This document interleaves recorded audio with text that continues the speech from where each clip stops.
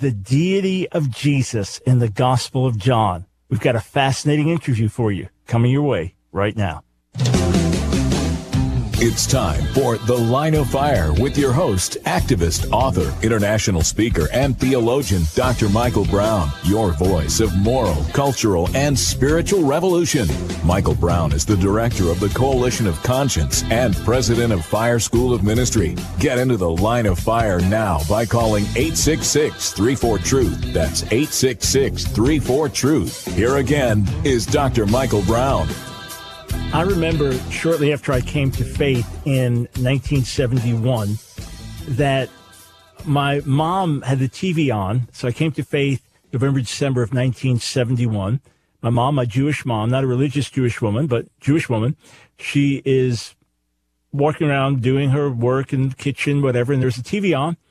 And it was playing King of Kings, a movie about Jesus. And at the end, I believe that was the movie, there was a line saying something like, and the people knew that there was only one Lord. And my mom said to me, they shouldn't say that Jesus is God. I thought, well, is he God? I don't even know. So I called up one of my friends in the church, and I asked her, we're all new believers, I said, is Jesus God? She said, oh, it's like really difficult. It's kind of a mystery, the Trinity and things. And I said, oh, okay. She goes, no, but he is God. I said, oh, all right. Well, little did I know that would be the beginning of a massive battleground that I'd be involved in for decades to come with the Jewish community and with other groups professing to be followers of Jesus. And the question of the deity of Jesus, God's triunity, these remain major questions that believers struggle with that come under attack to this day. This is Michael Brown. This is The Line of Fire. And I've got a special guest on with me today, Randy Rome. He is a pastor and a professor. He's the author of the book, God the Son, which talks about John's presentation of Jesus and why it matters. Now, we get contacted constantly. Okay. You know what? I mispronounced the last name already. I misread what was on my screen. Dr. Randy Ream. We'll get that right. So what happened was we got contacted by Randy, and he said he was working on this book, was going to be coming out based on doctoral work he had done and things like that. Could I take a look at it? And we get requests like this, of course, day and night. That's an understatement. And wherever I travel, people give me books. Can you look at this? Maybe give me an endorsement. And especially if I don't know the person, there's almost no way I could even consider it. But in this case, it got my attention because Randy had the mind and understanding of a scholar, but was able to present things in a way that any interested reader could grasp. And I thought, this is something I'd really love to help get out to a wider audience. So we scheduled the entire broadcast today to focus on this subject, God the Son. This is the presentation of Jesus in John's Gospel. If you have a question about this, whether you agree with the position or not, if you have a question, give us a call, 866-348-7884. Randy, great to have you on The Line of Fire. Thanks for joining us today. Hello, Dr. Brown. It's a great honor and pleasure to be on your program today. I'm a big fan of yours, your books, your articles, your videos, and podcasts. And I'm so grateful to the Lord for your ministry, and also very thankful for the nice things you wrote in the foreword to my book. Oh, well, thank you. I appreciate the kind words very much. So Randy, just give us your background, the academic background and the spiritual background. Sure. Well, I'm the senior pastor of Stony Creek Church in Utica, Michigan, and I've been serving here since I started the church in 1991. I became a Christ follower in 1973 during the Jesus movement, just a couple of years after you did. And I was thunderstruck by the portrait of Jesus in the Gospels, especially the Gospel of John. In the very first sentence, Jesus, or the Word as he's called there, is called God. The Word was God. And then down in verse 14 it says the Word became flesh and dwelt among us. So he's both God and man. And then at the climax of the book, he's worshipped as God by a skeptic turned believer, the doubting Thomas, who calls him my Lord and my God. He doubles down on it. He calls him his Lord and his God. And, of course, Jesus claims the prerogatives of God throughout the Gospel of John. He calls himself the I Am and many other indications. But also, many questions surfaced as I began reading through the Gospels, and John especially. And, of course, I ran into Jehovah's Witnesses and skeptics. My dad was an agnostic in my early years before he became a Christian. And then later by scholars, as I went through my academic training, I ran into a lot of scholars who were skeptical that Jesus is God in the New Testament. Some even deny that the Gospel of John has Jesus as fully God. And, of course, there are biblical, what they call biblical Unitarians. And they want to know why the Father is so often called God, but the Son is only called God 3 times. Is he God in the full sense? Jesus is often called Lord in the New Testament, but seldom is he called God. Just a handful of times. He's called God in John 3 times, and just a few other times in the New Testament. But the Father is called God about 80 times in John's Gospel. And so why? And how can he be God and the Son of God? Well, which is it? Was he the Son before the Incarnation? Why is the Son so clearly subordinate to the Father, especially in John's Gospel, where he's declared to be God in John's Gospel, but the Gospel of John emphasizes his subordination to the Father more than any other New Testament book. Why didn't Jesus ever say, "I am God, worship me"? And he certainly claimed to be God in various ways, but why is it so obscure, or it seems obscure many times? What about the Holy Spirit and the Trinity and all that? And so all through my formal education, Jesus' deity and the Trinity was my favorite topic. I was always trying to understand it better and answer the tough questions, and so many of them clustered in the Gospel of John. And so as I got my bachelor's degree in biblical literature, I got a master's degree in theology at Dallas Seminary, and then a Doctor of Ministry degree at Trinity Evangelical Divinity School. But when I went for my PhD in New Testament studies at the University of Wales, it was a no-brainer what topic I was going to pick for my PhD dissertation. I wanted to really explore this whole thing about equality and hierarchy within the God of John's Gospel. And later I ended up publishing my dissertation after I had revised it a little bit. And that book did the heavy lifting. It was the scholarly foundation for the book that I've just released recently, God the Son, where I'm trying to bring the cookies down from the high shelf so that everyone can enjoy them. I wrote the sort of book that I always wished existed back when I was searching through these questions myself. There's a robust defense of Jesus' deity and the Holy Spirit, too. It's mainly on Jesus' relationship to the Father in John's Gospel, but we explore other passages in the New Testament and Old Testament, and also talk about the Holy Spirit in the last chapter. But I wanted to, explore, well, why does this matter? If, let's say, the Jehovah's Witnesses are right, that the Word was a God, or the biblical Unitarians are right, that the Son just kind of represents the Father, but isn't ontologically God, how would that affect my life? How would it affect salvation? How would it affect the cross? What about my prayer life, worship, my view of God? Does it really matter? Sometimes one woman asked me once, does it really matter if Jesus is God? And I thought that was a good question, but how do I answer that from Scripture? Yeah. And so that's a little bit about of the background behind why I wrote this book and how I came to the point where I'm on your show talking about it. Yeah, and again, what got my attention, Randy, was the sound scholarship that laid the foundation for a book where in practical, clear terms, asking the practical questions, laying out simple but deep biblical answers, anyone that really wants to unpack this glorious subject would be able to do it. Let's start here and see if we can do this in 2 minutes.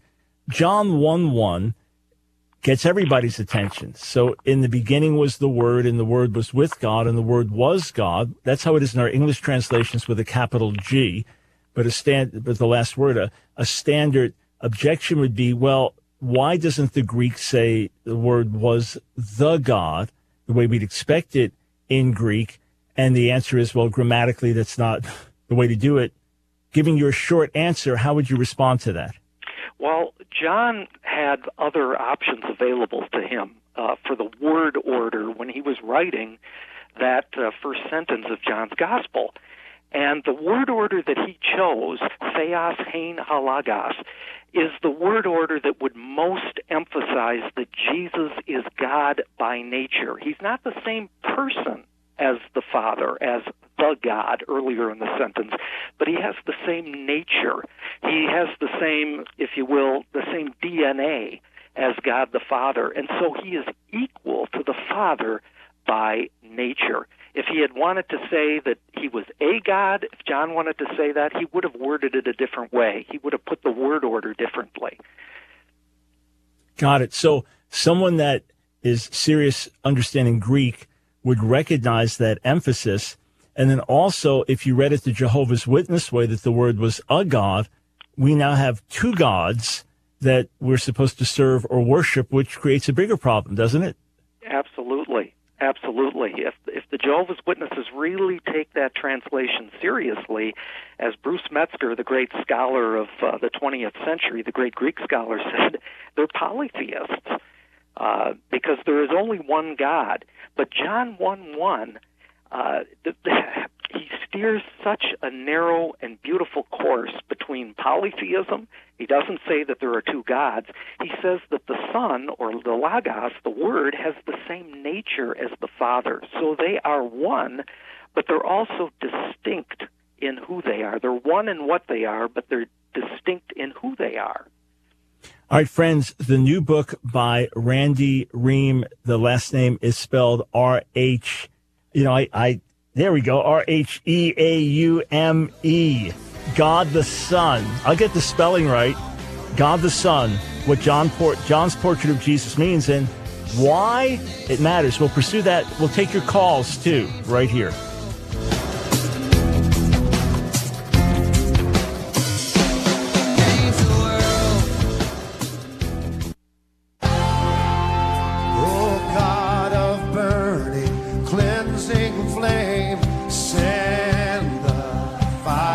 It's The Line of Fire with your host, Dr. Michael Brown, your voice of moral, cultural, and spiritual revolution. Here again is Dr. Michael Brown.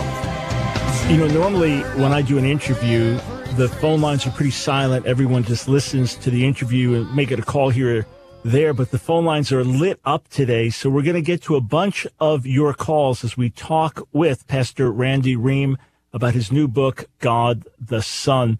Randy, let me throw out a verse to you that's frequently mentioned in the Gospel of John as one that would argue against the deity of Jesus, namely John 17:3, where Jesus prays to his Father and says, "This is eternal life, that they may know you, the only true God, and Jesus Christ whom you've sent."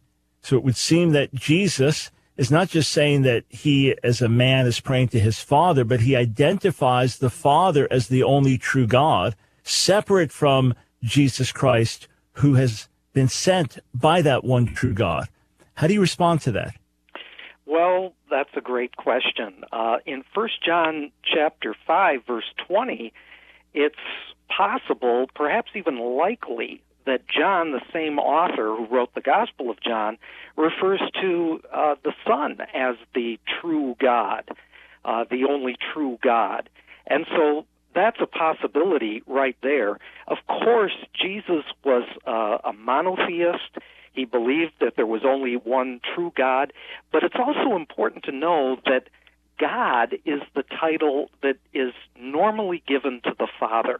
The Son is more often in the New Testament called Lord, which in its highest sense is a title of deity. It stands for Yahweh. The Kurios is the Greek, but Yahweh is the Old Testament word for that, of course, as you know, the Hebrew word, the Hebrew name. And so the typical title of deity for the Father is God, but the typical title of deity for the Son is Lord.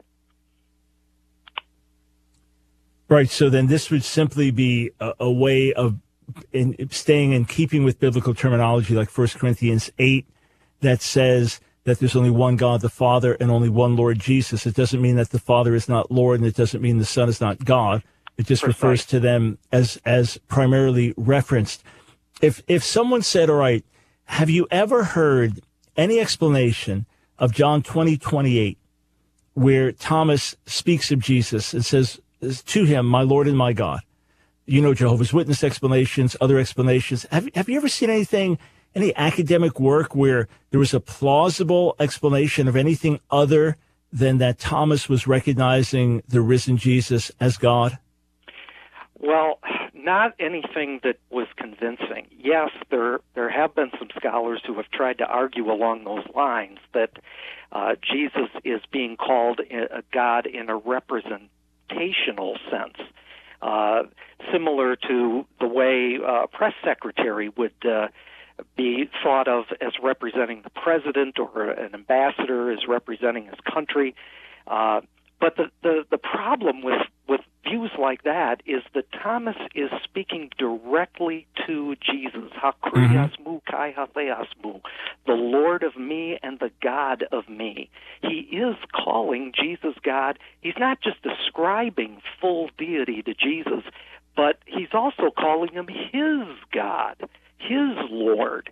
And so really, there are all kinds of attempts to wiggle out of it, but the plain sense makes sense here. It's definitely perhaps the strongest description of the deity of Christ found anywhere in the New Testament, and it is the climax of John's gospel, because in the very next verse, Jesus commends Thomas for his belief. He says, because you've seen me, you've believed. Well, what did he believe? He believed that Jesus should be worshipped as Lord and God.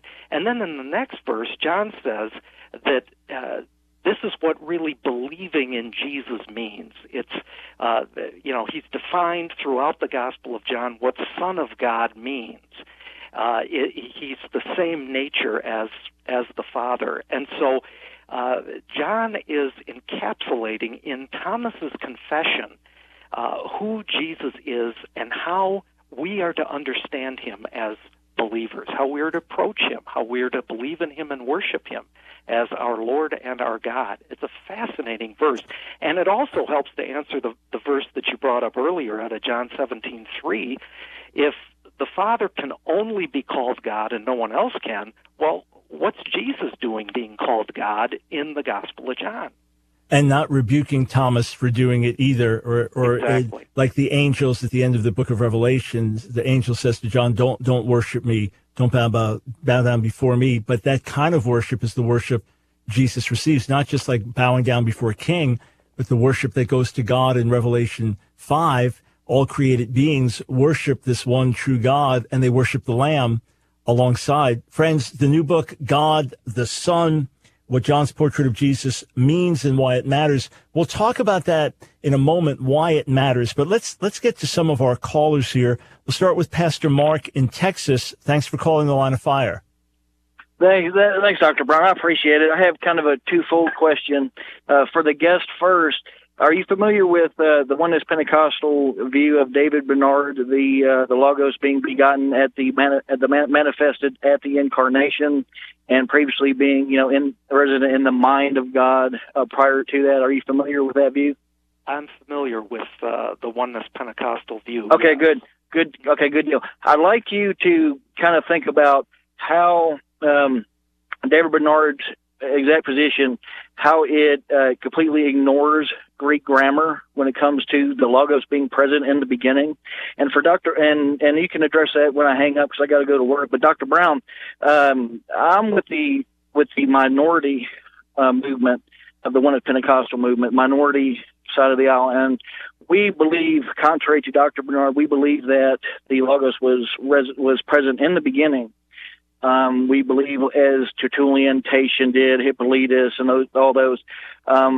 So we do believe in the Logos being manifested in the beginning. We just don't believe in the Logos being eternally begotten as his origin taught. So kind of like what Dr. Walter Martin was teaching, kind of in a way. I wanted to ask you, I know you're familiar with Dr. Bernard's position. I wanted to ask you if you think that our position is more Jewish in thought than Dr. Bernard's position. All right, so let me answer that, and I appreciate the question. Let me answer briefly and then turn it back to Pastor Randy to talk about the Greek grammar, especially in John 1:1. So what is more Jewish? That's highly debatable, to be honest. Jewish beliefs in the ancient world were not completely monolithic, and some would argue that there was a belief in two powers in heaven, so there was room for other divine beings along with the one true God. Others would say anything other than a strict monotheism is not fully Jewish. My question, honestly, is not to bypass that, but to say we still have to ask what's the biblical position. So I would say yours is closer to the biblical position, but would say needs just one more step, one more nudge in the right direction. But thank you for the call and the literate question. So, Randy, is there anything in the Greek grammar, either in John 1:1 or 1:14 or 1:18, that would indicate that the Logos is anything more than just being in the mind of God? So this is the word, the mind, a thought within God, that we're actually talking about being substance in some way? I definitely think so. In John 1:1, it says the Word was with God, and the expression that John uses there really means a personal, kind of a face-to-face relationship. And so the Son, or the Word in that particular verse, it has this relationship with it. It implies more than just the Word being a concept or an idea or a personification.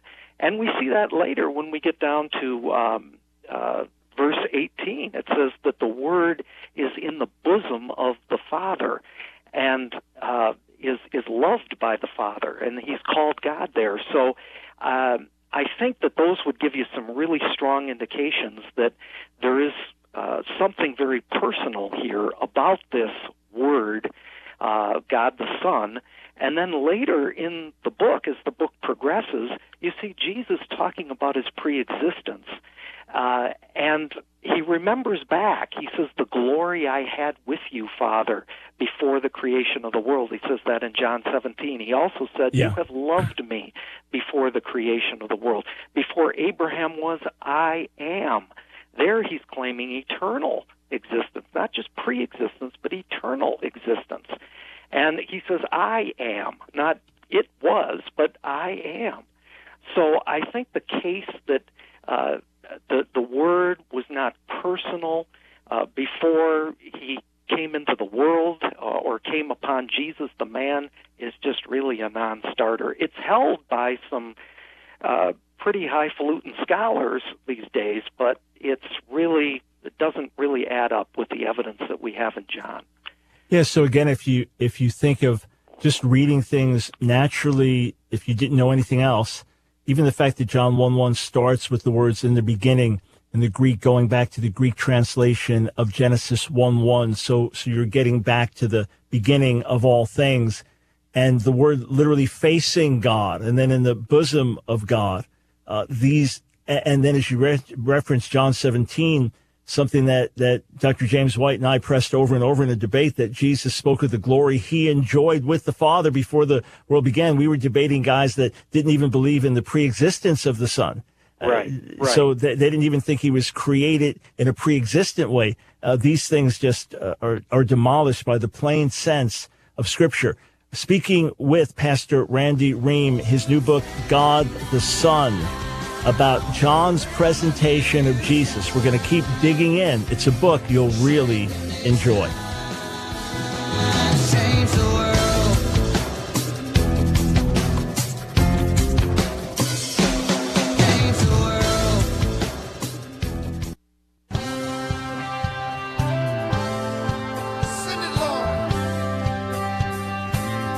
It's The Line of Fire with your host, Dr. Michael Brown. Get into The Line of Fire now by calling 866-34-TRUTH. Here again is Dr. Michael Brown. Why does it matter? Let's say you believe Jesus died for our sins. He was perfect, sinless, and God sent him into the world. He was a man, and then God raised him up in a glorious way. Or he was created by God and came into the world to save us for our sins, or he's eternally one with God, or he's another manifestation of God. It doesn't matter. The same blood saves us. The same God saves us. What does it matter? That's a question many people have, and they think we shouldn't be all hung up on this and all these different paths go in the same direction to the same destination. It doesn't matter. My guest, Pastor Randy Reams, says it absolutely matters, and John very specifically lays things out in a clear way so that we will know why this is important. He is the author of a new book called God the Son. And if you have a question about this, about the deity of Jesus, especially in John's Gospel, or the presentation of God's triunity in Scripture, today's a great day to call 866-348-7884. So, Randy, simple question. Why does it matter? Well, think of it this way. If you really look up to a certain entertainer or leader or artist or whatever it may be, and that artist is going to meet with you personally, is that a bigger deal than if he sends somebody else to just meet with you on his behalf? The incarnation, that God became man, shows that God literally has skin in the game. It shows us how much he loves us. If he had sent somebody else, a representation, a God or something to save us, well, that would have been nice, but it would tell me a lot more if he came himself. It would tell me that he really personally cares. He becomes one of us. He becomes man in the incarnation. He's still God. He's God and man simultaneously. And also, it helps answer the question, well, how in the world can one man pay for the sins of everybody, past, present, and future, of all people who have ever been born? It would seem that the life of one person, if he's just a man, would not be enough by any means to atone for the sins of the whole world.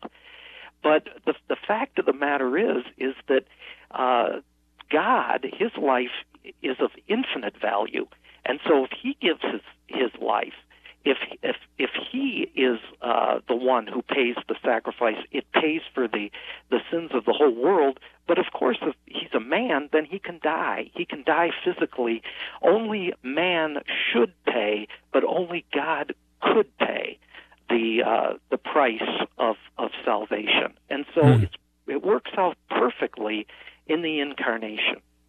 Yeah, and loud and clear in terms of why things matter. And again, one reason that I really appreciated Randy's work and wrote the foreword to his book, God the Son, was because he broke things down with such clarity and in ways that you'd remember vividly as well. So we'll give you some of those illustrations, some of the chapter titles and things like that in a moment. But let's go back to the phones.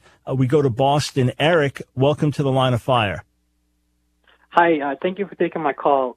My question pertains to John chapter 10, verse 34. And this is a question regarding sort of objections that are given by, people who are against the deity of Jesus, whether the Jehovah's Witnesses, Unitarian, Muslims, whatever they are.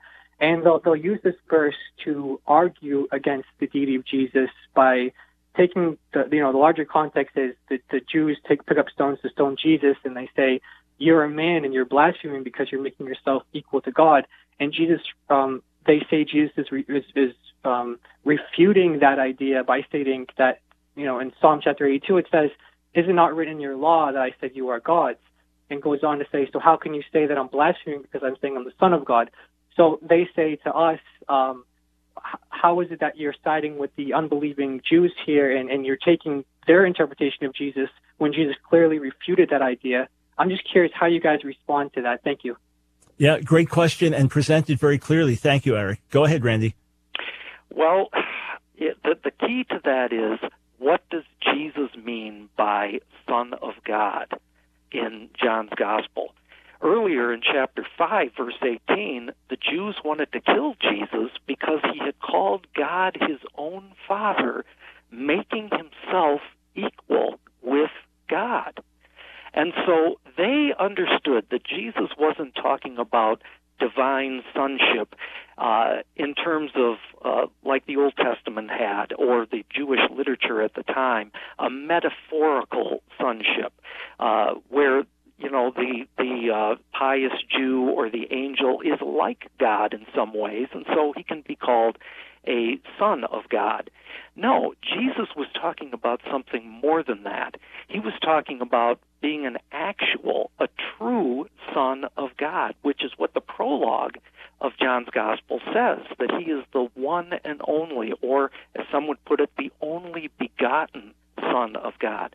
So the Jews realized what Jesus was saying. He was claiming that God was his Father in a special sense, an actual sense, a true sense.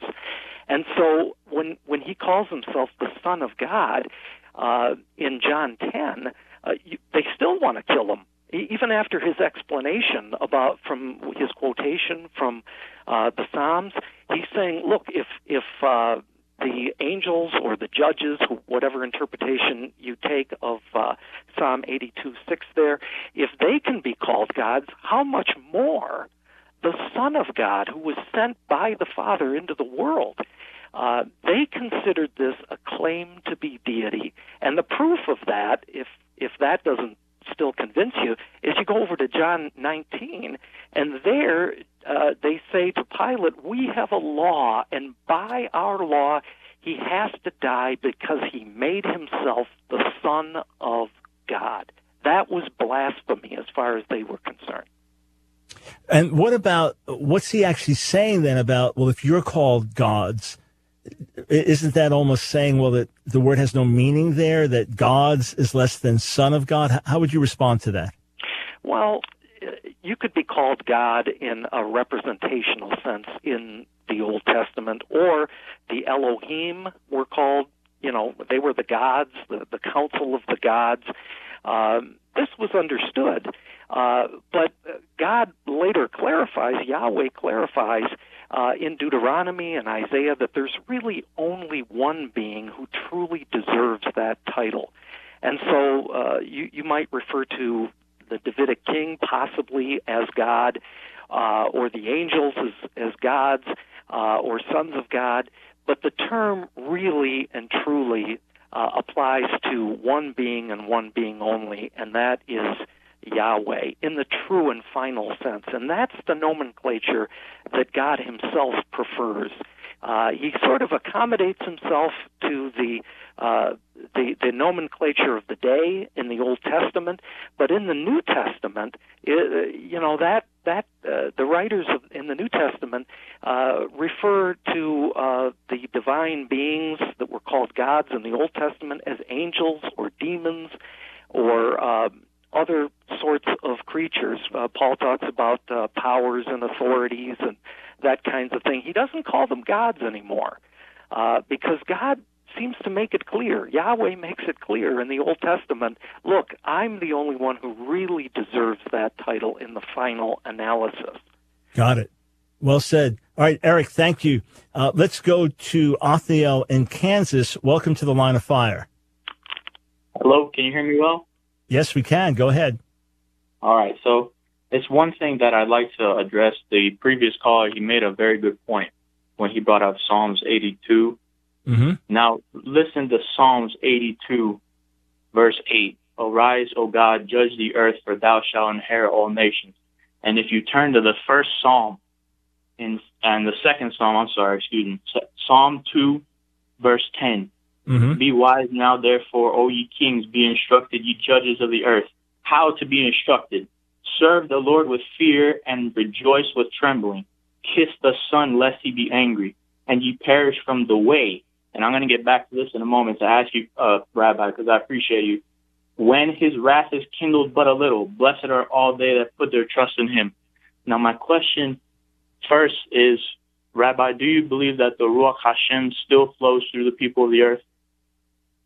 Yeah, by the way, I'm not a rabbi, but I appreciate that. Yeah, I believe the Holy Spirit still works among God's people on the earth and does other things on the earth. Sure.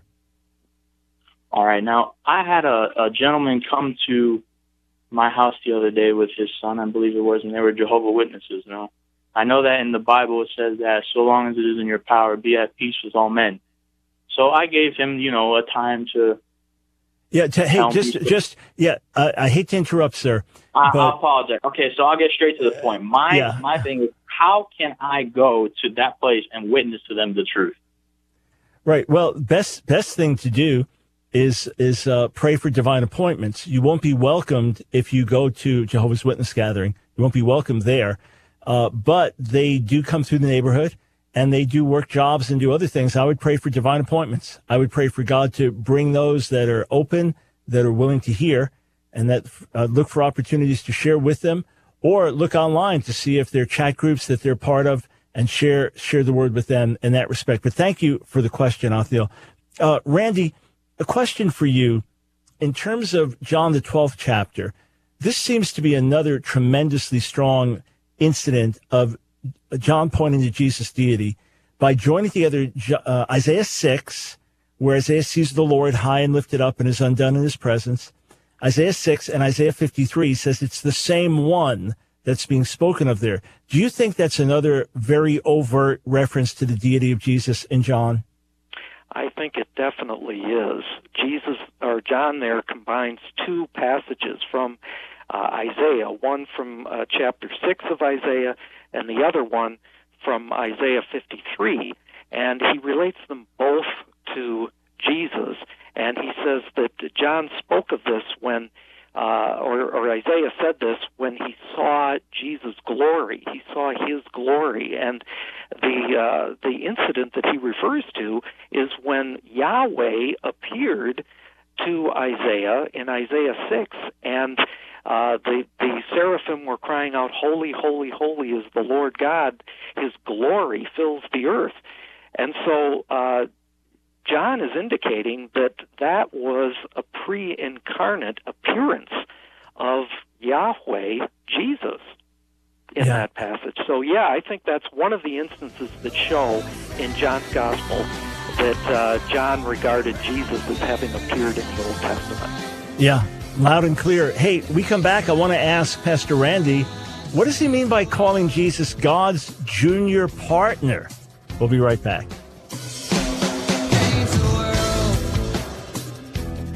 It's The Line of Fire with your host, activist, author, international speaker, and theologian, Dr. Michael Brown. Your voice of moral, cultural, and spiritual revolution.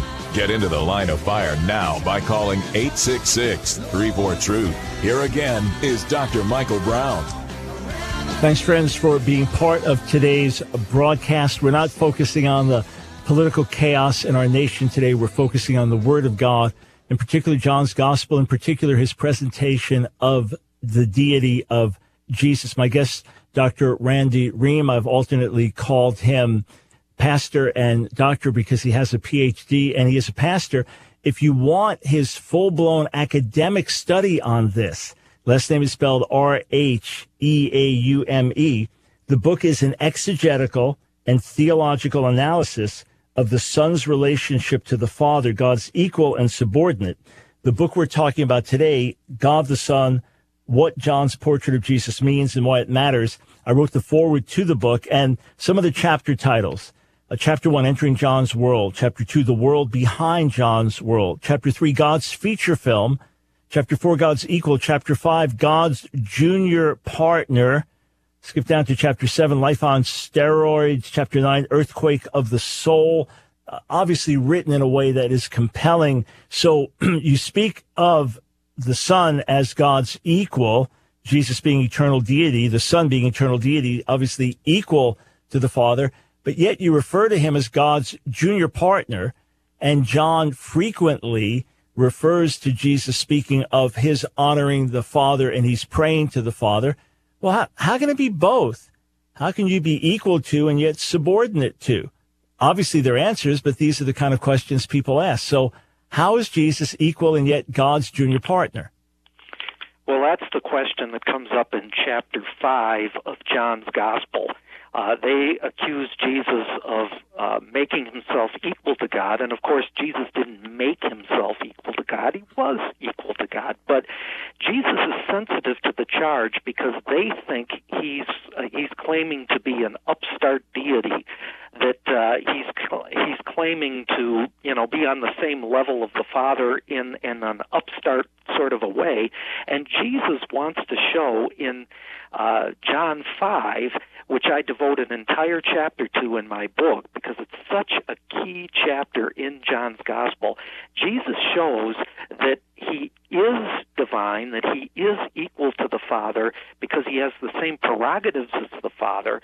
He made the world. He is to be equally honored along with the Father. But, and here's the other side of the coin that we haven't talked much about in the show so far, and that is that he is a son who shows full deference to his Father.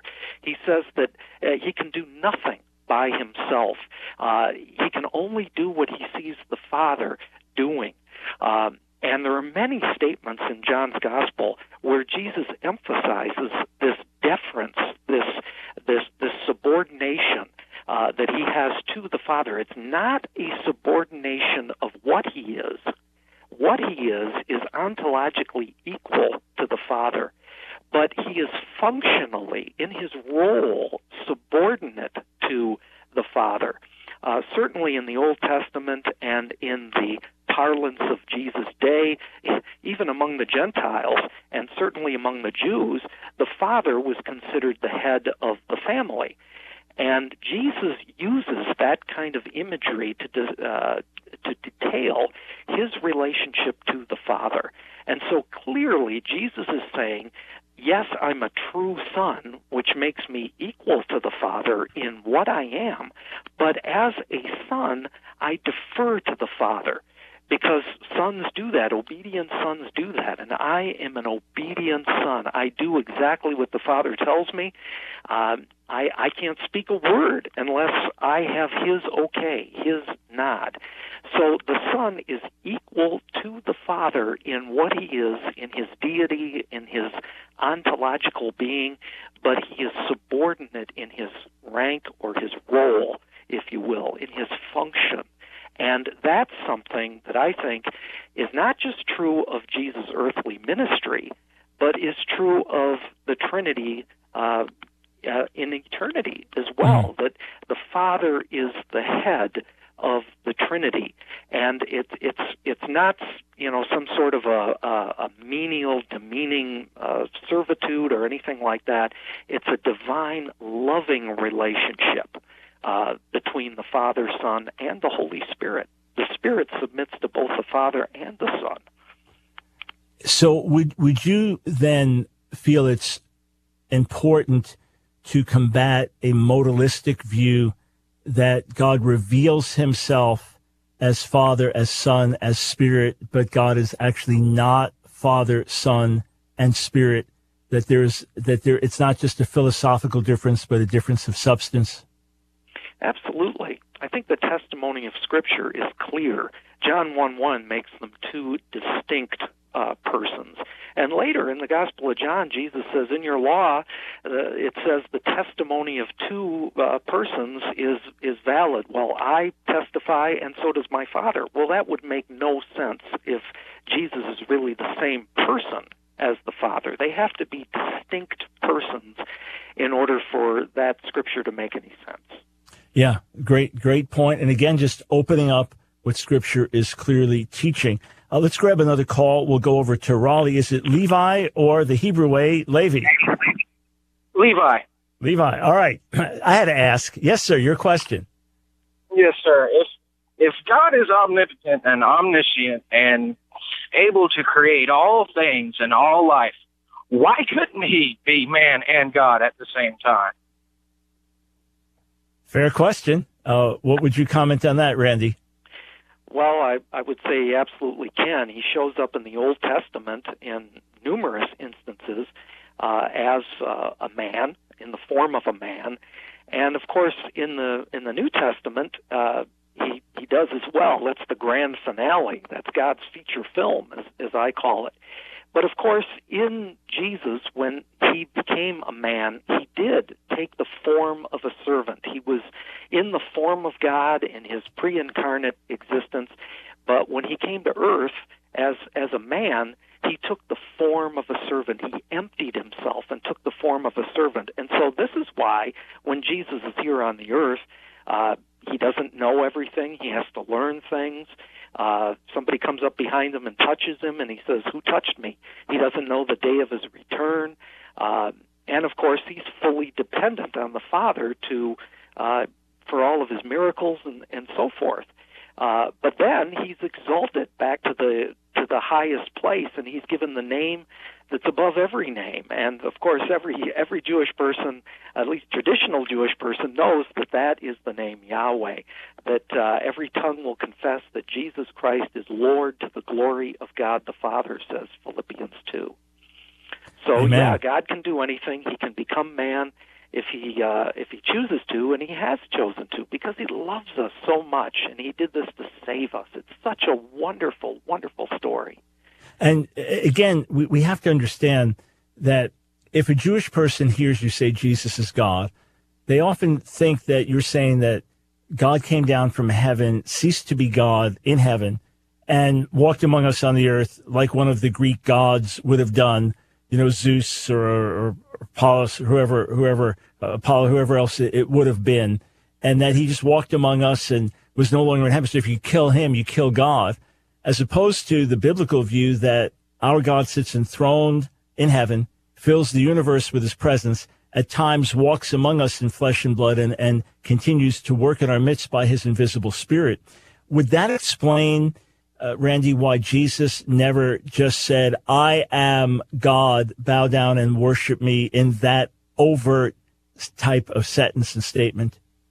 Well, yeah, I think if Jesus had come right out of the gate claiming to be God on his first day on the job, as it were, he would have been stoned to death.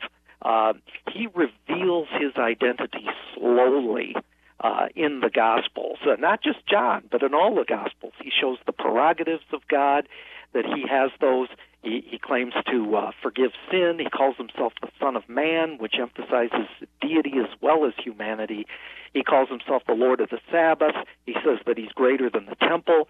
He says he who loves father and mother more than me and anybody else is not worthy of me. That sounds like he's claiming, the Shema kind of devotion, that you've got to love him more than anyone else. Also, he calls himself the I Am. And then in a passage like Luke chapter 10, verse 22, he says, "No one knows who the Son is except the Father, and no one knows who the Father is except the Son, and those to whom the Son chooses to reveal him." So Jesus shows right there that he has a strategy of revealing his divine nature and his relationship with the Father. And that strategy is unveiled, especially in John's Gospel. When Jesus rose from the dead, that's when the cat really gets let out of the bag. The disciples kind of put two and two together, and it comes together in Thomas's exclamation to Jesus, "My Lord and my God." He really gets it then. He realizes that everything he's heard and seen through the ministry of Jesus, now it comes together. This was God manifest among us. This wasn't just a man. This was God in flesh. All right, friends, on that note, and well done, good timing by a pastor there, we're out of time. The good news is all we did was introduce you to the book that you can now get for yourself. Pastor Randy Ream, Reaume. I look down every time to make sure I spell it right. God the Son, What John's Portrait of Jesus Means and Why It Matters. Get the book, enjoy it, and let us glorify Jesus, the Son, the divine Son. Randy, thanks so much for being with us today. Thank you for having me. God bless you. God bless.